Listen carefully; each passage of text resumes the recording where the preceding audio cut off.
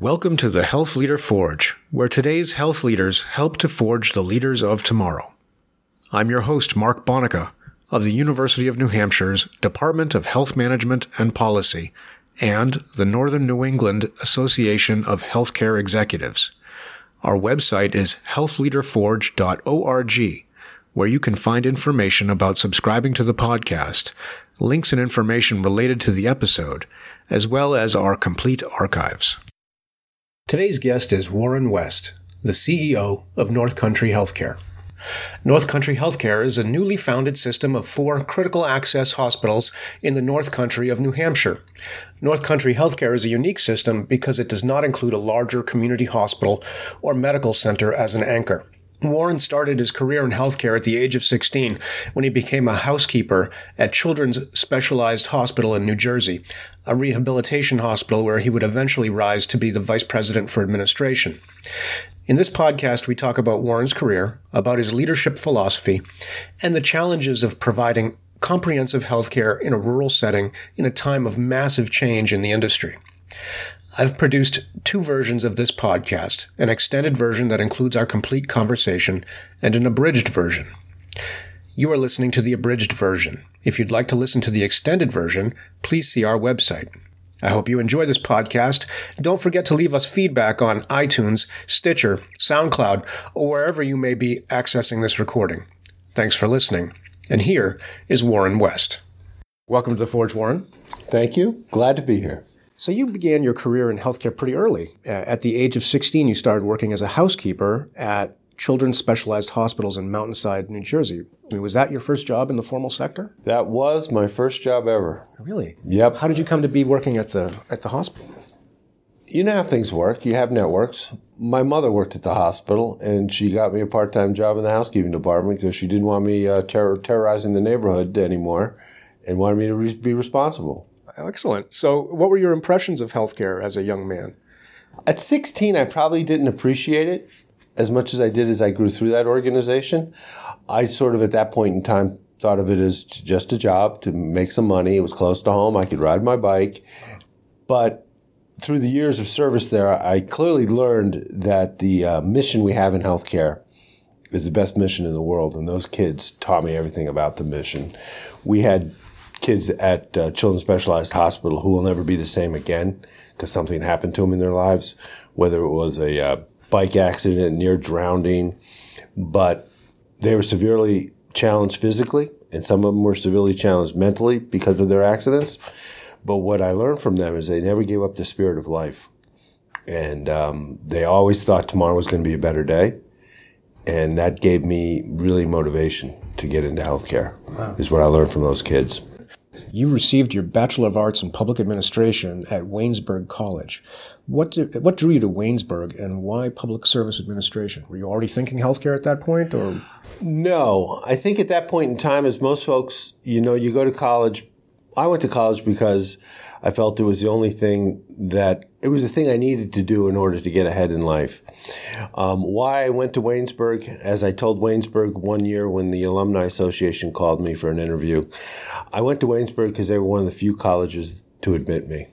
I was not necessarily the best high school student in my day. Okay. Public Service Administration was something I was interested in, and I wasn't sure if I was getting into town or county or state municipal management and planning, but that's what I thought I was drawn to. Soon after, or I should say during my senior year at Waynesburg, I had to do an internship with the town administrator of my local town. I said to him, I'll see you this summer when I come back. He said, Warren, actually you won't. The town council decided they didn't need my services anymore. And that's when I made a decision that this is a very political job and maybe I should think about something else.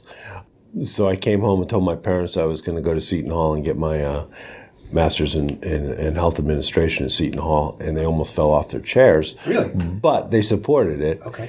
And that's how I ended up making the transition from public administration to hospital administration. Did you go straight from Waynesburg to Seton Hall? I did. Okay. So straight into graduate studies with a MPA in healthcare with a focus in healthcare administration. That is correct. Okay. And you made the circuit back to Children's Specialized Hospital. Yes. Now, as we all know in the life, networking is a very important thing. So during my graduate school days, I was the security officer at Children's Specialized Hospital. I had to do an internship for my master's, and I did it at Children's Specialized Hospital. It was supposed to be about an 8-month internship program. I ended up being an intern there for the remainder of my master's program, almost about 15 months, and at which time the CEO of the system called the house and said the board approved a new job, and you're it. So he hired me. Wow. Okay. And tell us a little bit about Children's Specialized Hospital. What kind of organization was it? So Children's Specialized Hospital had about a 100-year history at the time, and even more so now, obviously. They were a rehab hospital, so they had no surgery, had no emergency room.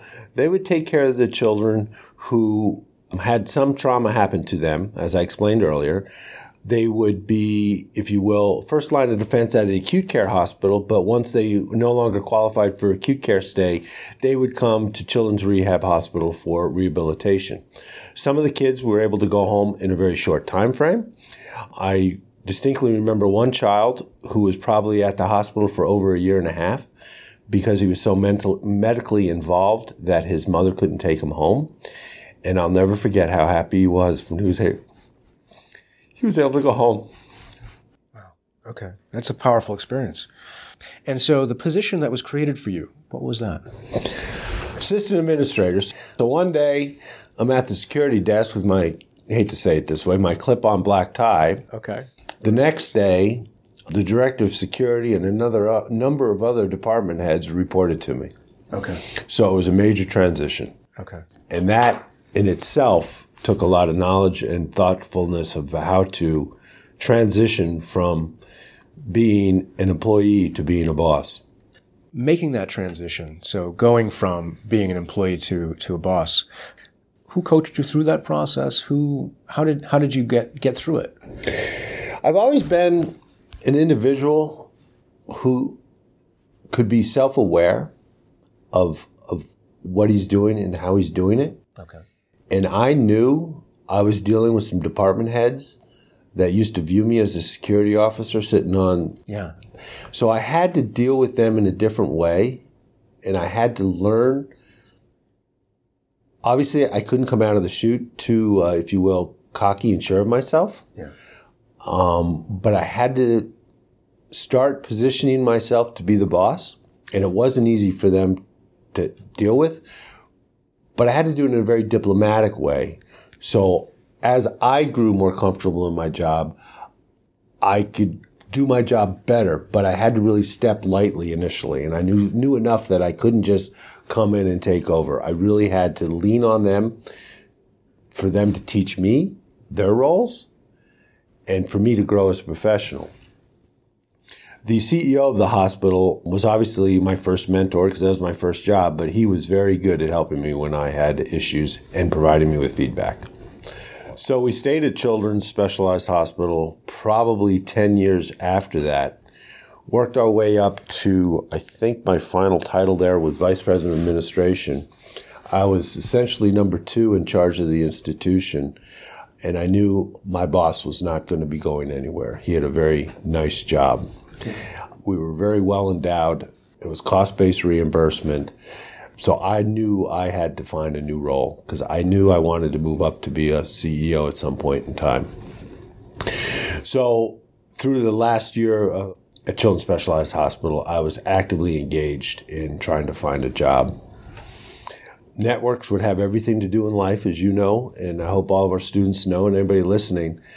At that point in time, I got a call from Health South. They are a for-profit rehab company that had hospitals in most of the states in the United States. And as luck would have it, the individual who called me, the vice president of inpatient care at Health South, happened to go to Waynesburg College. So he saw my CV, and that's how I was able to get the interview and I think ultimately the job because of that connection. Yes. Wow. Okay. So you did go in 1996 to Arizona to be the administrator and CEO of Health South Meridian Point Rehabilitation Hospital. That is correct. And you said it's a for-profit organization. Was Children's Specialized a for-profit? No, it was a non-for-profit. So what was the experience like of going from a non-for-profit to a for-profit organization? A couple things I'll reflect on. First off, I'll reflect on it was night and day. So at Children's Specialized Hospital, not-for-profit, we were able to do anything we wanted to do for those kids. We had great staffing patterns. We had all sorts of people to help those children through their ADL skills, activities of daily living skills, to get them positioned to be able to perform independently. And we had unlimited resources. We could take them to track and field events for disabled kids. We could take them to Disneyland. We had a ball with these children. When I went to Health South, it was starkly different. Health South is a for-profit organization that really ran their hospital by numbers. And we would get monthly phone calls from corporate about our bottom line, about any cost overruns that we had in any of our departments. And it was a totally different experience. I will tell you, working for a for-profit organization gives you a different perspective on how to run hospitals, good, bad, or indifferent. And Health South actually, I think, was a better education than either one of my master degrees. Okay. For the time I spent on finance. Efficiency and finance. Okay. Yes. Okay. Absolutely. But these were both rehab facilities. Correct. Okay. One was children's, one was adults. Okay. One was for-profit, one was not-for-profit. So it was just night and day. And was the night and day portion primarily the not-for-profit? It wasn't the children's versus adult? No. It was all about money. Okay. What was it like making the jump to the CEO role? I mean, you'd been vice president. I think I probably went into it a little bit naive about assuming that I was confident enough to be able to do it. I think I made some mistakes. I think I was able to change the culture in a very positive way because I think culture in organizations are very important. You can see from my career that I haven't been in the for-profit world again. I prefer, if I can avoid it, to not be in the for-profit healthcare world because I think there's some conflict there. So it was tough. It was a tough year. It was a tough growing year. Okay. And we only stayed 1 year there. I found myself at the end of the year worried about the outcomes for our patients and worried if we were doing the right things for our patients. And I wanted to get back into the nonprofit world. Okay. So you did, as you said, you didn't stay that long, and you returned to New Jersey in 1997 to be the corporate director of rehabilitation for St. Barnabas Healthcare System in Livingston. And you were promoted shortly thereafter to the vice president for rehabilitation. So St. Barnabas Healthcare System at the time was a newly formed system in the state. They were the second largest healthcare system in the state. They had 9 hospitals, 10 nursing homes, home health agencies, and 22,000 employees. They were building their corporate headquarters so they could start, sorry about the word, systematizing their organization. I came in to first oversee rehab. I guess they saw potential in me because after that we ended up with a product line of neurology. What else did we do? Orthopedic, sports medicine. There was one other product line that we just tried to start merging throughout the 9 hospitals. Okay. And that was a very good experience. Large corporate headquarters. The challenge that I found myself is I didn't have a community that I supported like I did when I was in Arizona or like I did when I was in New Jersey at Children's Specialized Hospital. And I didn't know who I was serving. I didn't see the patients anymore. Okay. So it was a great experience. And one day my boss handed me an envelope because he knew I was looking for another opportunity. And it was an opportunity to interview for a job in Vermont. I had never been to Vermont before in my life. I talked to the recruiter. I was immediately shipped up to Vermont to meet with the board, and that interview process went exceptionally well. I ended up with the opportunity, and so that was my first opportunity to be a CEO president and CEO of an acute care hospital in a rural environment, which was the ultimate dream that I had for my entire career. Okay.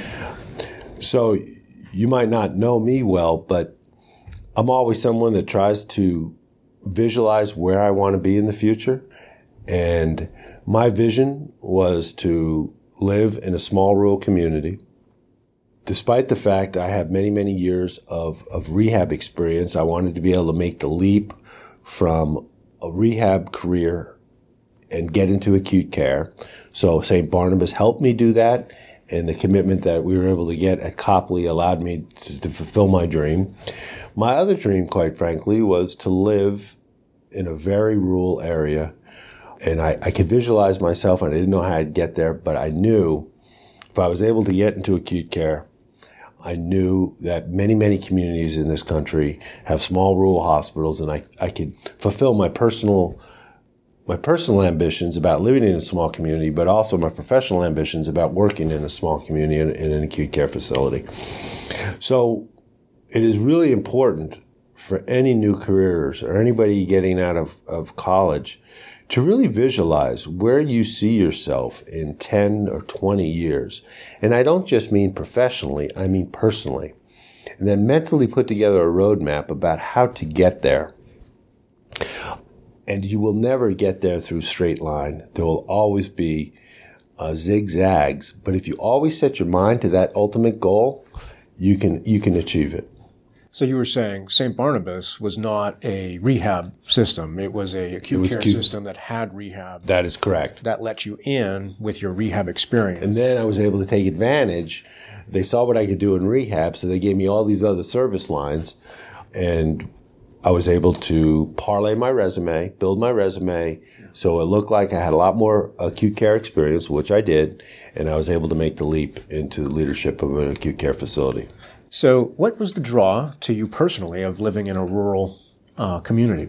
You know, it's funny you should ask, because I lived in suburbia USA my entire childhood, you know, where you could yell across the driveway at your neighbor, ride your bike to school. I spent all my summers on my grandparents' farm in the middle of Kentucky, and I just loved what they had. Okay. So you left St. Barnabas after about 3 years to become president of Copley Hospital in Morrisville, Vermont in 1999.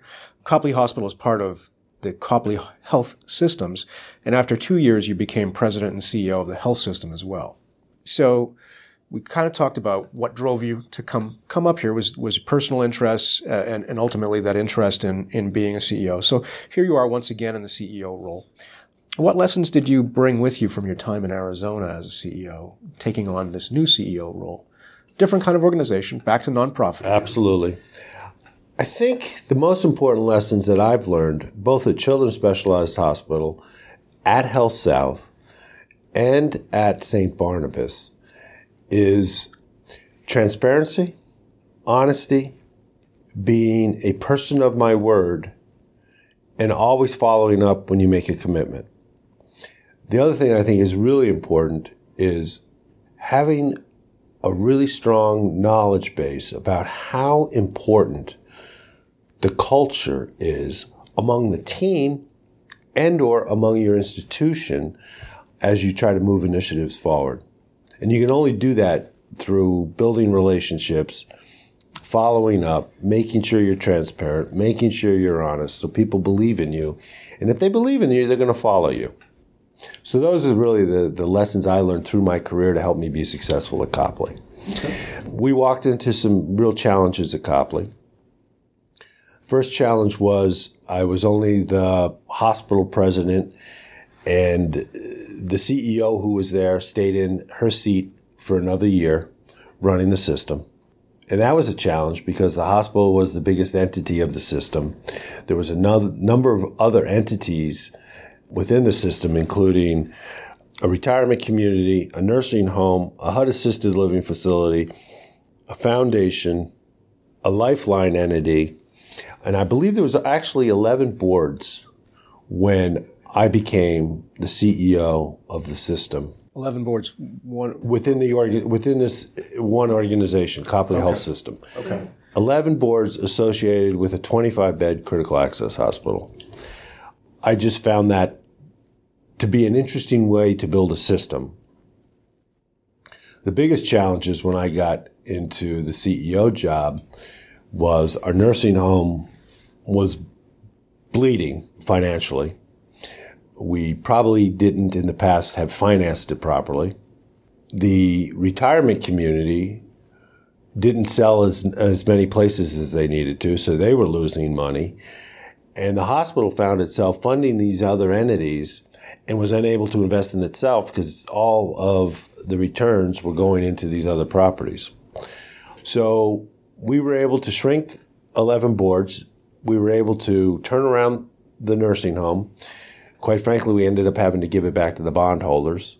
They had to take a major haircut. We didn't claim bankruptcy, but the bondholders ended up taking a haircut so this thing could float on its own. We were able to reinvigorate the retirement community and sell it out. And the system really was very strong financially once we made some of those changes. So the nursing home was separated from Copley. It spun out. It is still there as a resource in the community, okay, which is a great thing. It took some time to get to where we needed it to be. Okay. So it looks like you left Copley for a brief stint in consulting and then came to Littleton Regional Healthcare here in Littleton, New Hampshire, to become CEO in 2007. Is that correct? That is correct. Okay. So I previously interviewed Rob Mock, who was, until recently, your executive director for operations here at Littleton. But for folks who haven't had a chance to listen to Rob's interview, can you briefly describe Littleton Regional Healthcare? Sure. So Littleton Regional Healthcare is a critical access hospital, atypical of most critical access hospitals, with gross revenues of about $85 million. So we're much bigger than most critical access hospitals. We have, over the course of the 10 years that I've been here, been able to grow our primary care base and very successfully grow our specialty base. We probably have more specialists at Littleton than any other critical access hospital in the state. In fact, we are the largest critical access hospital in the state. We are very fortunate because of our location. We are also very fortunate because of our physical plant. The hospital, prior to my arrival, built a brand new facility in finished a brand new facility in 2001. So we have a beautiful physical plant. I was fortunate to walk into a very financially stable institution whose plan was to continue to grow. And I took advantage of our financial resources, our location, and our building, and really built a high-quality medical facility here at Littleton over those 10 years. So what kind of things have you added on in that? So we've added on probably 120,000 square feet of a medical office building. We have, I think when I first got here, we employed 10 doctors. Now we employ 50. We grew from about $40 million to about $85 million, so we doubled the size of the organization financially. We have gotten some unbelievable awards. We've been recognized by Leapfrog. We have been recognized by iVantage. We have been recognized by CMS. And most recently, we have gotten a 5-star rating from CMS. Wow. Which is a very great achievement for this organization. One of the most proud things I have recollection of at Littleton is our employee engagement results about 2 years ago were the highest Avatar had ever seen in many categories. So through our work with Studer, we were able to really help our staff feel very connected here and really engage with each other, and more importantly, engage with our patients, which helped us, of course, to win all those patient satisfaction awards. Do you have other organizations as part of Littleton, sort of the way Copley was? Do you have a nursing home or anything like that associated with the organization? We don't. Okay. Littleton was a freestanding independent hospital. More recently, as of April 2016, the Attorney General approved a 4-hospital merger affiliation in the North Country. So now Littleton is part of North Country Healthcare, which is a parent organization over Littleton, Weeks Medical Center, AVH, and Upper Connecticut. And I want to come to that in just a second, but I want to stay with Littleton for another couple of minutes. So coming back to the organization, though, and your experience, I'm curious about your experience coming in as a senior leader.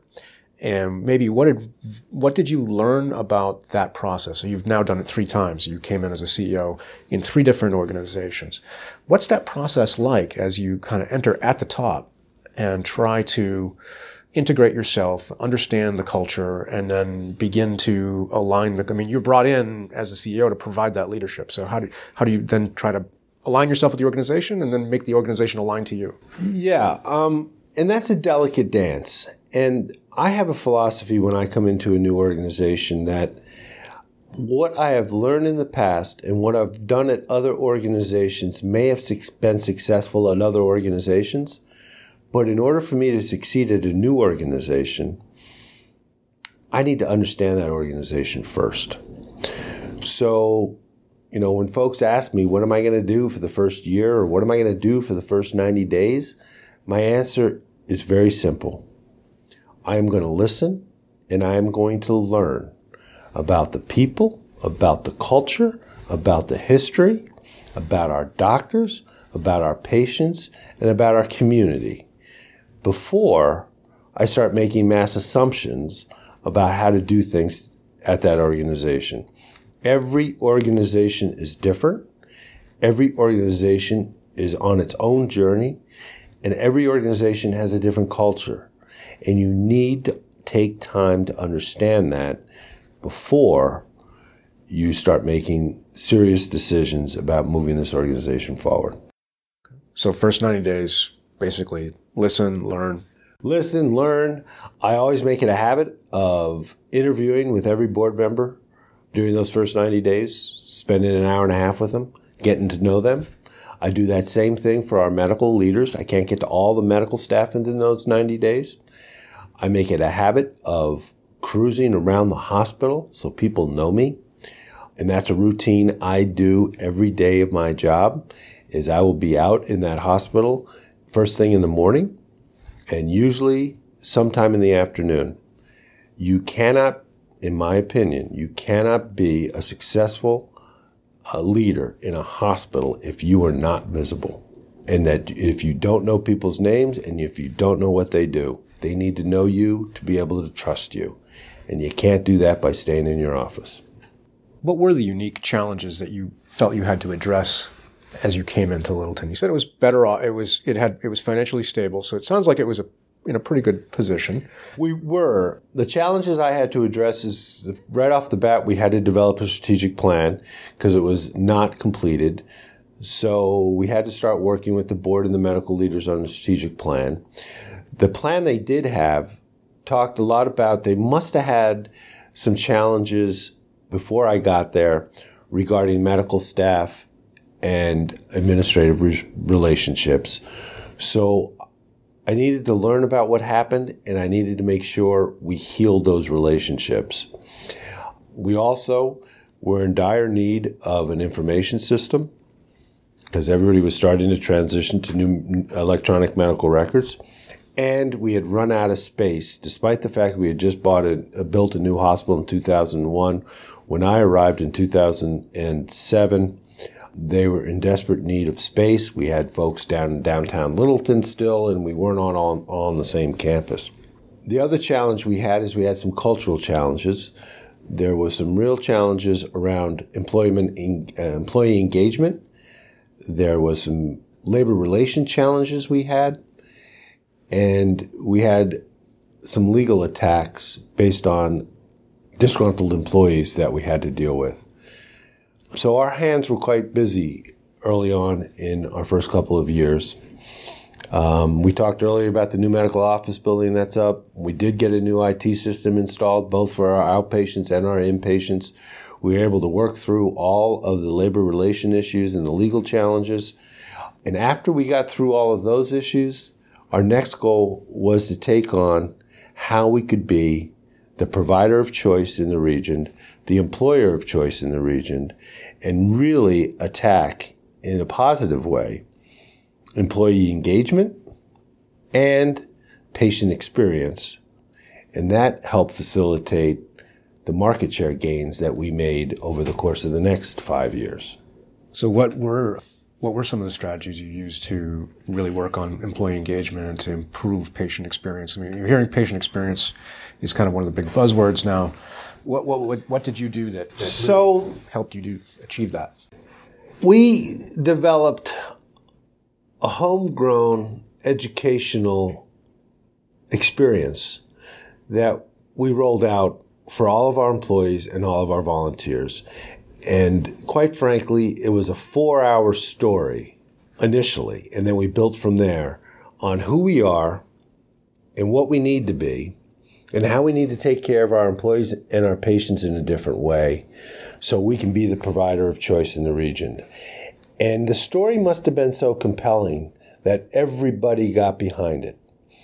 And when we presented it to our volunteers, because we have a small army of volunteers, 240 of them, that's almost half the FTEs we have. We have volunteers here. Wow. And that's because we built a positive culture, right? They want to be here. We treat them like family. That story was so compelling that we sprungboard that story into a relationship with Studer, and we instituted the Studer principles here for the next 2 to 3 years, and that's when our awards started coming about patient experience awards, our safety quality award out of Leapfrog, and as I said, the most recent 5-star rating from CMS. So people just rallied around, we want to be the best. Yeah. And we were able to build a culture of people thinking we are the best. And as soon as they start thinking that, they are the best. And our patients know it and they feel it when they walk in this building. We taught them how to engage a visitor. We taught them how to engage patients. We taught them how to engage each other. It was a major transformational activity here, and it paid off. Okay. Well, so let's now talk about North Country Healthcare. So in July of 2016, you became the CEO of the newly formed North Country Healthcare. What is North Country Healthcare? You've said it's an affiliation of 4 hospitals. It's an affiliation of 4 hospitals: Weeks Medical Center out of Lancaster, AVH out of Berlin, Upper Connecticut Hospital in Colebrook, and then Littleton Regional Healthcare in Littleton. We also have a nonprofit home health agency called North Country Home Health Agency, and that is a merger of 2 home health agencies that were private, freestanding home health agencies that are now under the umbrella of North Country. In addition to that, we have formulated this limited liability company with the RFQHC friends, probably the first in the nation, where critical access hospitals and FQHCs have come together in a joint venture to take on population health. We also believe we're the first in the nation where 4 critical access hospitals came together without a larger tertiary care facility on their own to get size and scale, and to really, we believe we can reinvent ourselves in the North Country and take care of our own challenges without associating right now with a larger facility. But most of the mergers in the country right now have large hospitals taking over critical access hospitals. We were able to avoid that. Our new entity, we have 1,400 employees. We are probably right now either the 5th or 6th largest healthcare system in the state, and we are, bar none, the largest employer in the North Country. You mentioned scale, size and scale. So what is the benefit of an affiliation in terms of the economic benefits? It's everything. And I shouldn't say it that way that easily, but it is everything. So it's the fact that we can go to the market for anything we need to go to the market for, and we have larger scale and larger ability to negotiate. We saved probably $350,000 by going out to the market for our malpractice and all the rest of insurances we need together. Day to day, we look at when somebody leaves one of the institutions, we're not filling those positions. We're, in fact, putting a system role on top of it so we can start centralizing and standardizing various operations. We have a little more leverage with our friends with the insurance companies. We can say to them, please don't hit us really hard today. We can't afford too many more rate increases, but we are coming together. We are building the CCO. We will be ready to take on risk-based contracting in about 3 years. Please give us a good, safe glide path so we can get our cost structure down until that time. We may have duplications of physicians. We can't be all things to all people anymore. So when physicians decide to leave our communities, we may be able to backfill them with capacity we have at other hospitals. So there's just a variety of ways for us to drive cost out of the system, to improve access, and improve quality. Just last night, we had our first all-provider meeting. We had over 100 doctors in the audience, and we started talking to them, quite frankly, about building a clinically integrated network so we could go to the insurance companies and start getting paid for high-quality, low-cost operations. So these are the things that we can do with the system now that we couldn't do as individuals. You've mentioned risk-based contracting a couple times. What is that? As we all hopefully have been studying and reading what's going on in reimbursement worlds for hospitals, most hospitals in the country now should be or are participating in an accountable care organization. Eventually, the insurance companies and the federal government are going to no longer have upside-only risk, i.e., if you have bent the curve of expenditures from last year to the next year, you get some savings and you can recoup 50% of that savings. But eventually, you're going to have to take two-way risk and own. I think it's going to go to the world of capitation, but you're going to own your own activities, and you're no longer going to get paid for things that you've done wrong. So you've got to do them right, or you're going to be losing money on the risk side of the curve, not gaining money. So quite frankly, if you make mistakes, you're going to beat with a stick and lose revenue. If you do the right thing, you're going to get a carrot, and you're going to get paid better. And the only way we're going to survive is if we get all those carrots. Okay. Collecting the carrots. Great. How are you involved in the founding of the organization? I mean, whose idea was this? Tell the story of how this all came about. So my three peers north of Littleton, who, quite frankly, in my 10 years here, I competed fiercely with them because my job was to make Littleton succeed when I was the CEO of Littleton.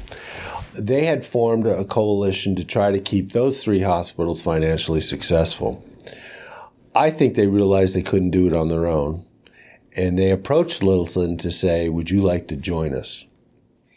So for the next 2 years, we had the opportunity to try to convince our boards collectively that we should all come together, to work collectively in developing an affiliation agreement, and to design what this thing would look like and how it would legally function. I must admit to you that I didn't think it was the right answer until about 2 months before I had to get my board to vote, because Littleton was so financially strong, was so independent, was a dominant player in the market.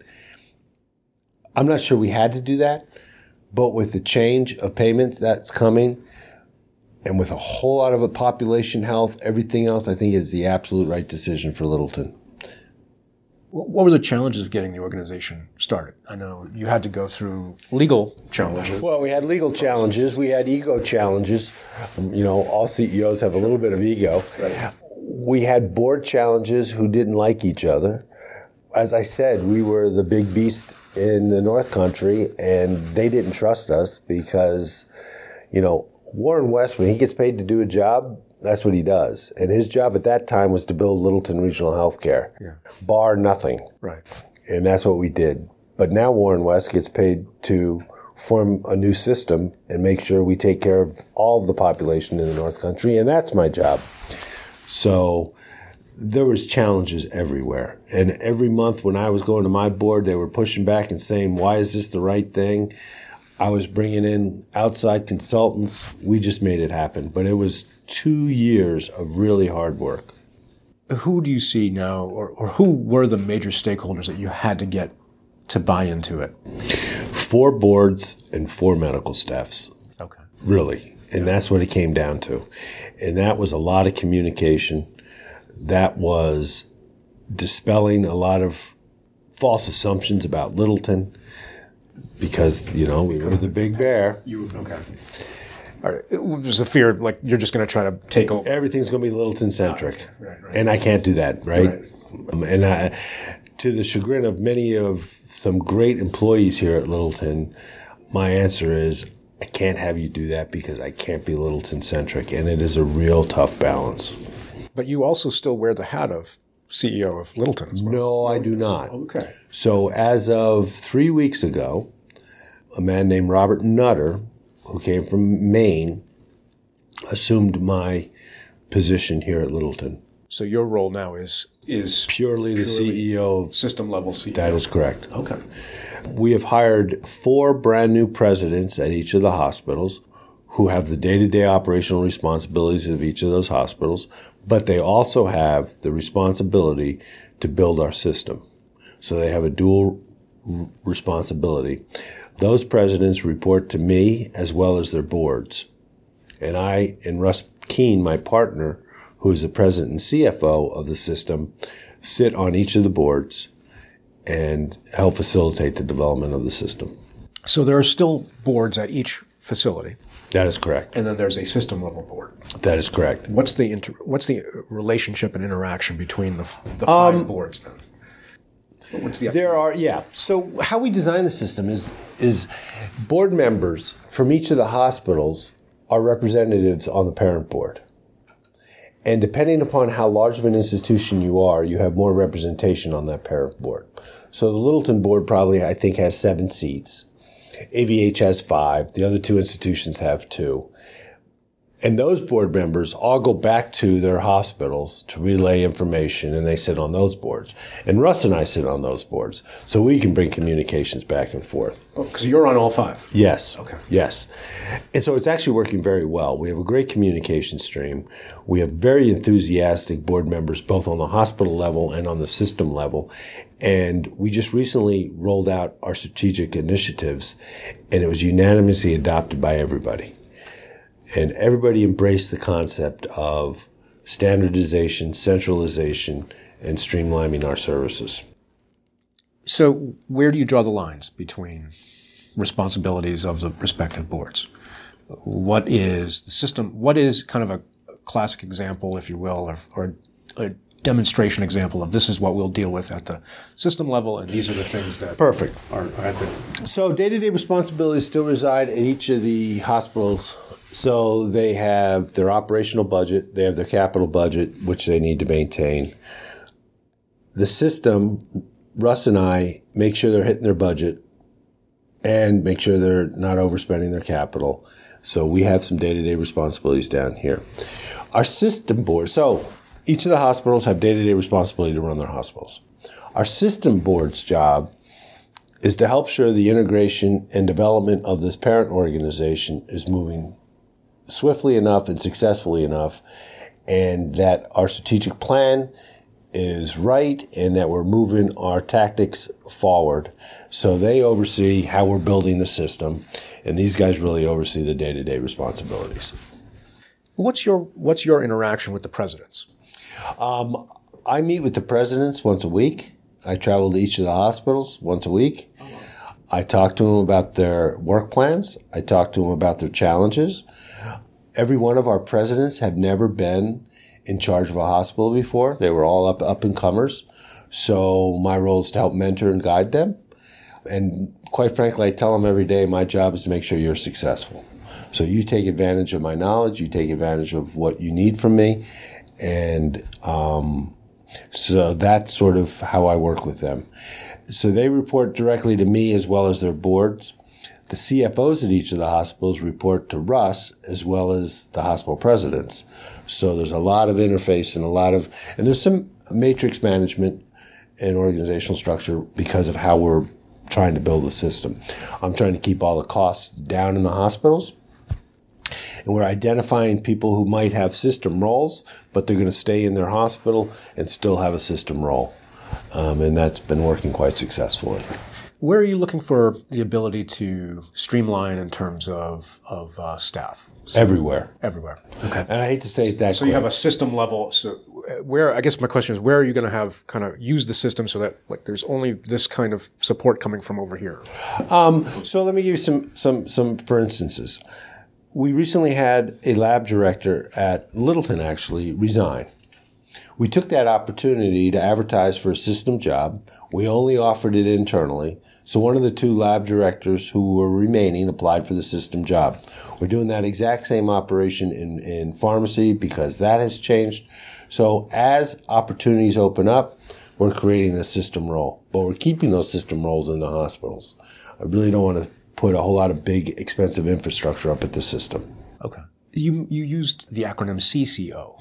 Yes. What is a CCO? It's our language Okay. for what the LLC is going to be called when we bring the FQHCs and the hospitals together for risk-based contracting. We call it a community care organization. Okay. Because really it is all about population health and how we're going to care for our community. Okay. So that's your acronym. That's our acronym. I heard it. I'm like, that's an interesting acronym. No, I know that one. That is ours. Okay. Are you going to officially be an ACO? It is going to be an ACO. Okay. For but commercial berry. CCO. Correct. Okay. We're actually involved in an ACO right now. Okay. Meaning the whole system? Yes.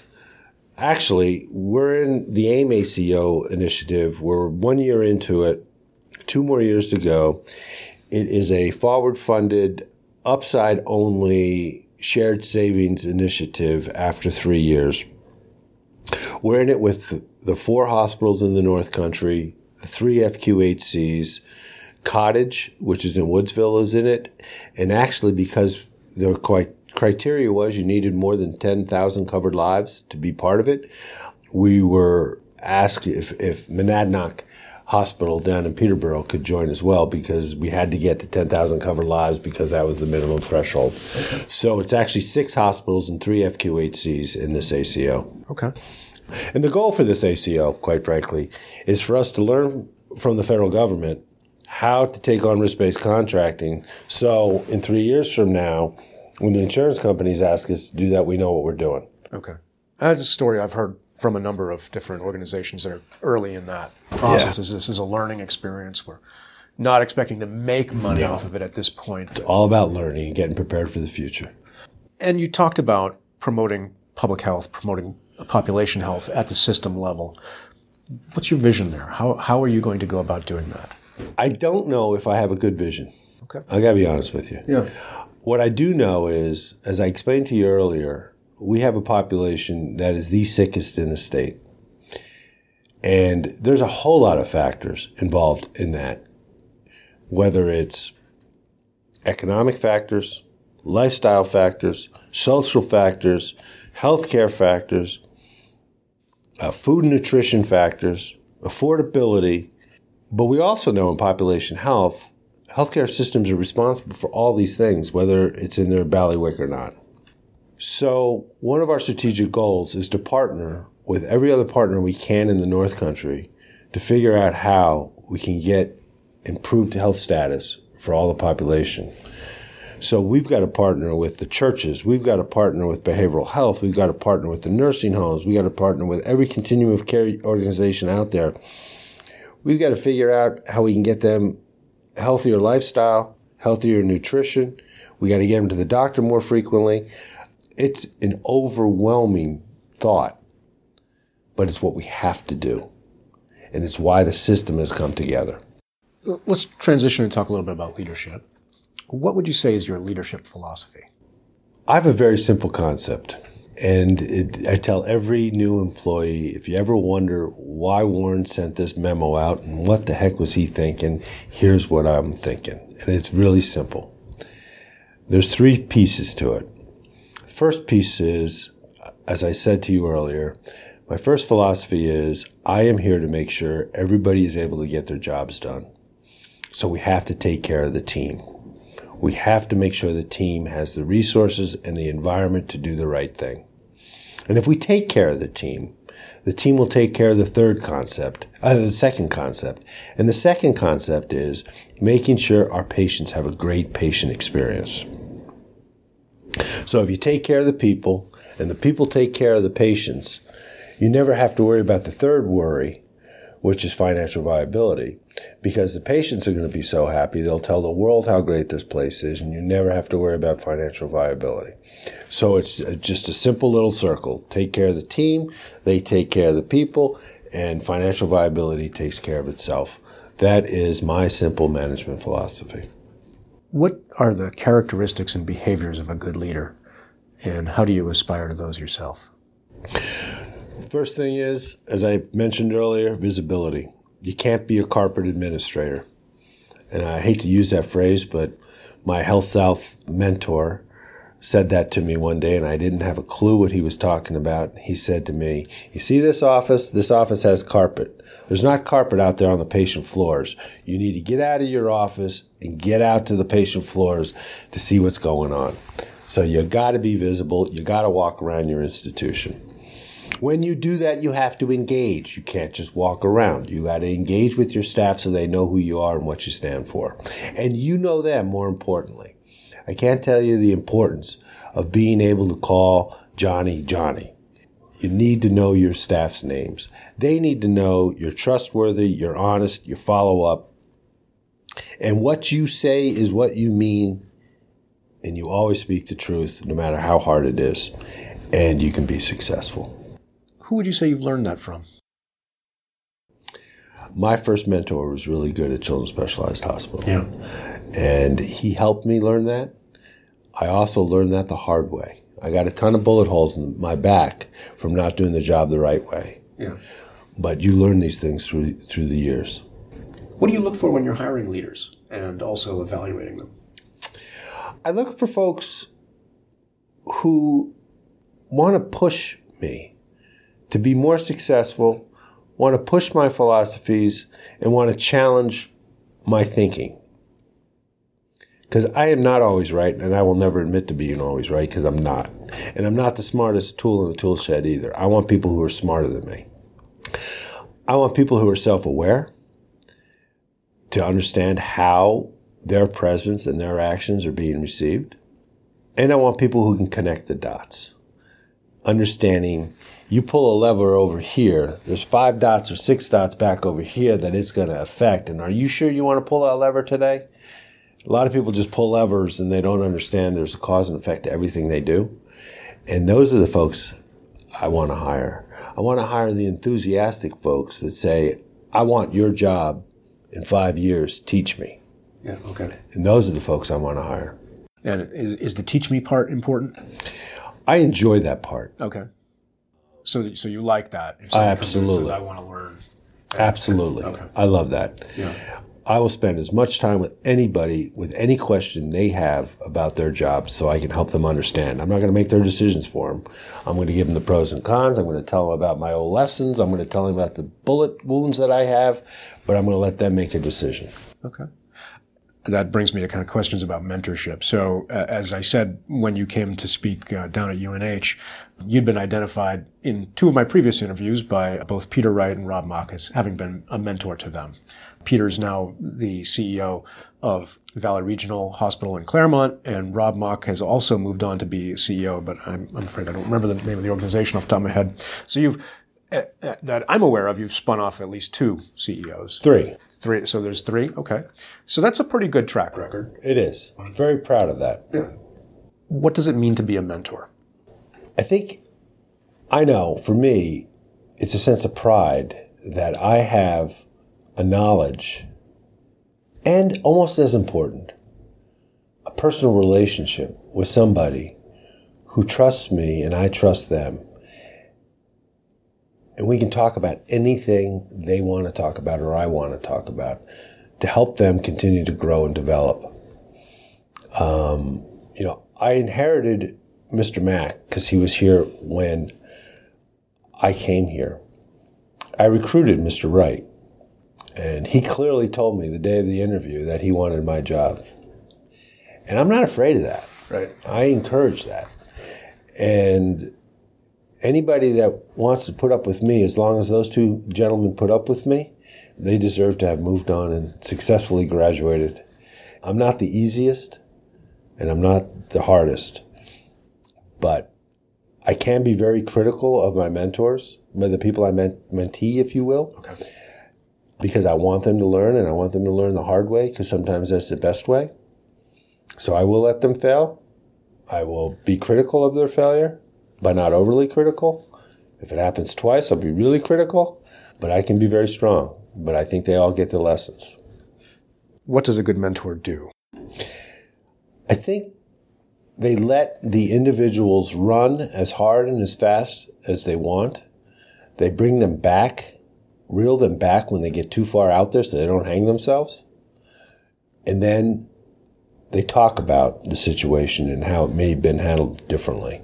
It's the best way I can put it. Because you can't always go to a mentor and ask them, what should I do now? Because that, to me, isn't going to work. You've got to let them learn the hard way. You got to show them tough love, but you got to show them love. You got to celebrate success. And you got to spend time explaining your knowledge, explaining your experience, so they can take that into consideration when they're making that next decision that's going to matter. If you had to pick one book that early careerists who aspire to senior leadership should read, what would it be? So I'm going to take you down a different road. Okay. And it was a leadership book, but it wasn't about healthcare. It was about Shackelford. Okay. And his disaster. But it was a great book on leadership. And how, based on adversity, he had to make some really tough decisions. Okay. There's a couple of them out there, and they all probably tell you the same story about what happened to that crew and what happened to them.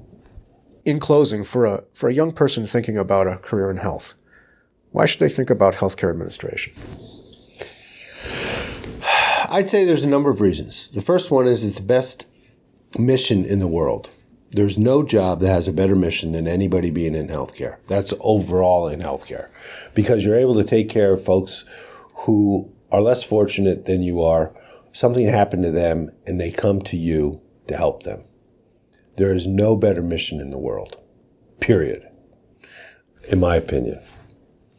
The second reason is it is an absolutely constantly fluid, constantly changing environment where nothing is the same as it was yesterday.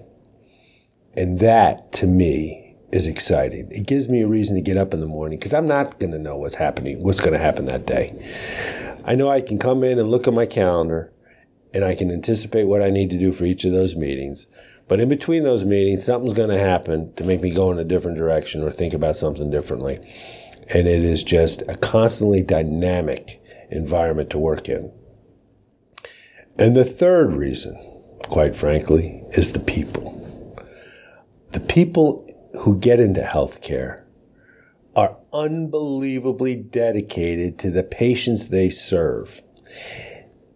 Nurses and therapists and all of those types of professionals.